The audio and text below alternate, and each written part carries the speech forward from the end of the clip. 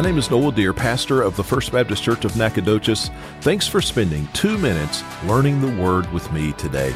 My Bible study focus in part this morning, James chapter 2, verse 10. Let me read.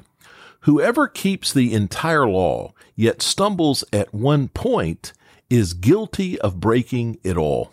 Now, this is one of those verses that doesn't seem to be true, but it is. How could it be the case that if I stumble at just one point, that I have actually broken the entire law of God? Well, here's the answer. The point of the law of God is not so much about me changing my behavior in 1,000 little ways. The point is not so much about a bunch of personal tweaks. The point of God's law is not even about a list of individual prohibitions. The point of God's law is that God is the lawgiver, and He is to be honored as the lawgiver.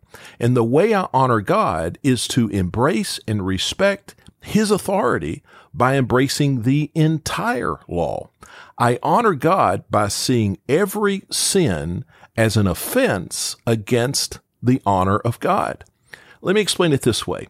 Me being faithful to my wife does not mean that I do not have an affair with this specific woman and I do not have an affair with this other specific woman. In fact, if I do not have an affair with 99 specific women, but I do have an affair with one, I have not been 99% faithful to my wife. I have been unfaithful to my wife. So the point of God's law is that we are to be faithful to Him, that we are to honor Him. And in a sense, there's really only one law, right?